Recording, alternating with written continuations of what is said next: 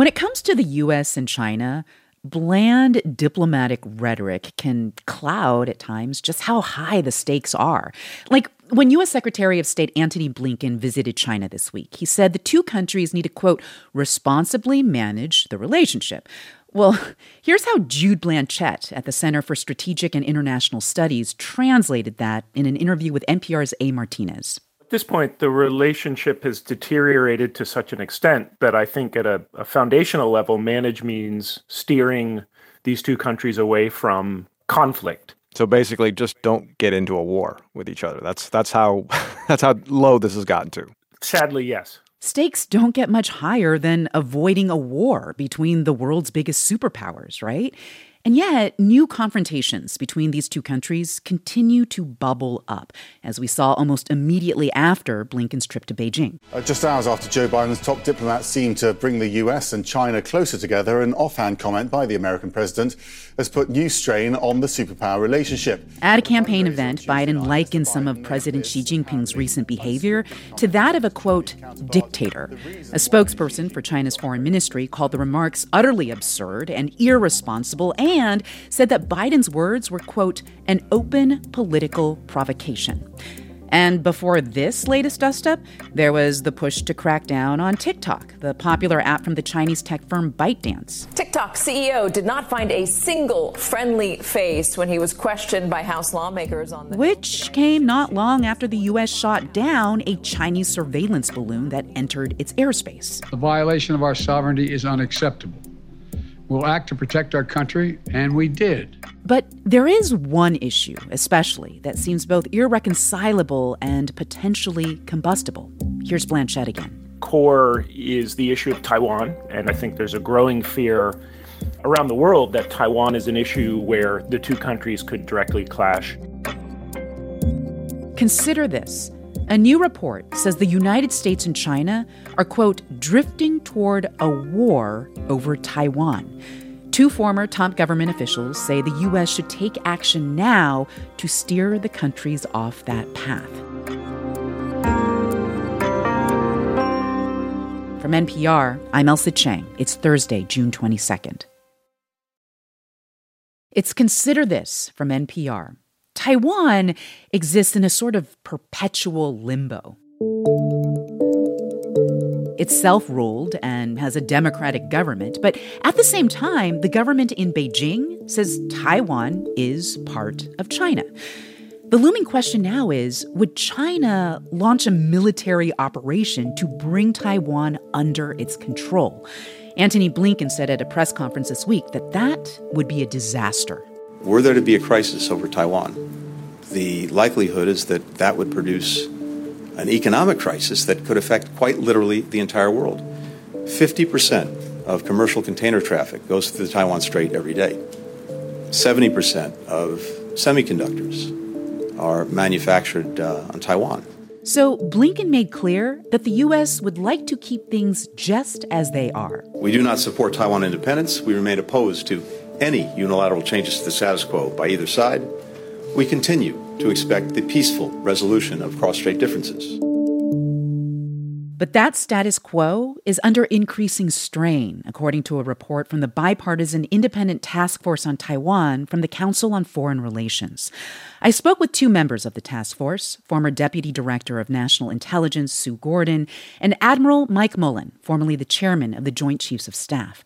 And I asked them, given the fact that Taiwan has dealt with the threat of a more aggressive China for several years now, what is it about this moment in particular that feels more urgent? I think there are probably three things that particularly are front of mind. One is just China's actions in the region that are aggressive, not just relating to Taiwan, but in the South China Sea. And coupled with that, a general expansion in military capabilities. So that's one.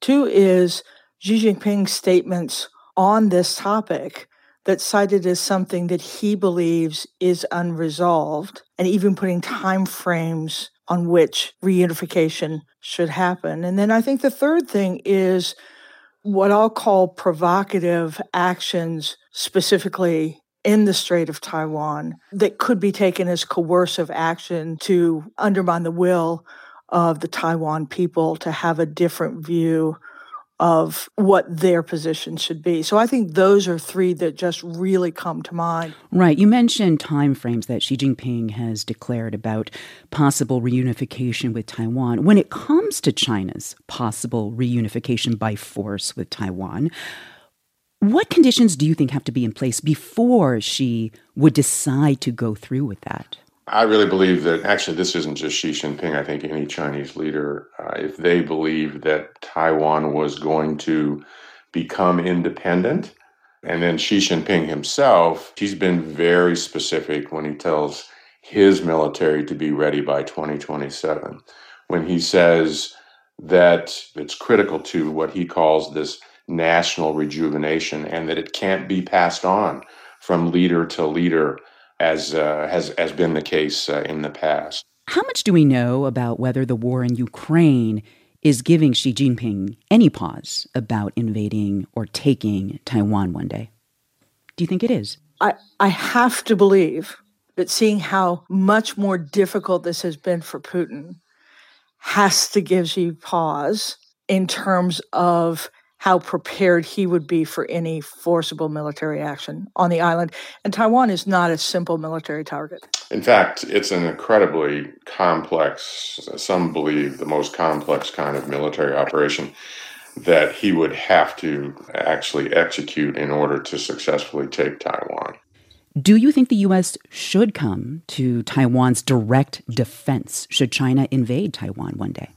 That's a decision for the president. Actually, well, how would you advise the president if you were in the position to do so on that question? No, I actually only did that when I was in a position to do that. Clearly, his advisors are backing off. What President Biden has said on 4 separate occasions seem to indicate that he would. His staff has then backed those words down after each one. What we're trying to say in this report is we support the one China policy. Peaceful reunification is still the goal. We just need to make sure, we don't reunify under conflict. Well, let's talk about the one China policy. This policy, which the U.S. adheres to, recognizes the People's Republic of China as the sole legal government of China. The policy, it requires what's called strategic ambiguity. But let me ask you, is strategic ambiguity sustainable in the long term? Or do you think the U.S. needs to land on a policy of strategic clarity? Sue, what do you think? We backed away from coming down hard one way or another, instead staying with the one China policy. But here's where I think we did come in terms of area of clarity that is needed. We need to be clear as a nation what our interests are with Taiwan, and we need to have that conversation with the American people. We need to be clear with Taiwan about the actions we're taking with them so that they are more resilient, whether that is more weapons or more training. And I think we need to be clear with China that we have not changed the point that we have an opinion about reunification or not, but rather on the point of peaceful. And so if you look through the report, we may not have taken on your question of strategic ambiguity or clarity, but rather clarity in specific areas that advance our interests and make it clear that China does not influence what our interests are. Well, one of the biggest takeaways from your report is that you advise that the U.S. should more proactively build up Taiwan's self-defense capabilities. Mm-hmm. But let me ask you, wouldn't that inherently provoke China? I mean, we find ourselves at a time, first of all, the overall relationship is in the worst shape it's been since 1979. And the tensions are way up. That said, at a time when these tensions are way up, it becomes that much more difficult to raise our own capabilities, if you will, because that'll increase tensions. And I think that's what we have to do to create the kind of deterrence that has eroded over time. And so that's a necessary Even step. If China sees that as provocative. I think people will say that. I think it's the risk that you have to take. The other is to look at it and sort of walk away and let it happen. And I just don't think that's a realistic possibility. But that, I guess, returns me to the previous question. Is the one China policy ultimately sustainable? Are these gestures to be indefinitely quiet on the part of the U.S. towards Taiwan? So I think time will tell, but I think the one China policy is consistent with letting Taiwan and China decide how they want to resolve it, and us standing by basically our view of what is allowable in terms of hostile actions. Mm-hmm. And also, you led with Blinken's visit. I think more of those things, harder working diplomacy, more connections, and more people-to-people visits. So it's not just seen as a military buildup, although that is always part of deterrence. There are other pieces of it that we think also needed to be strengthened and in which you can be clear about what our interests are in the region without directly being in confrontation to China. That was former Deputy Director of National Intelligence Sue Gordon and Admiral Mike Mullen, former chairman of the Joint Chiefs of Staff. They're both part of the Council on Foreign Relations Taiwan Task Force.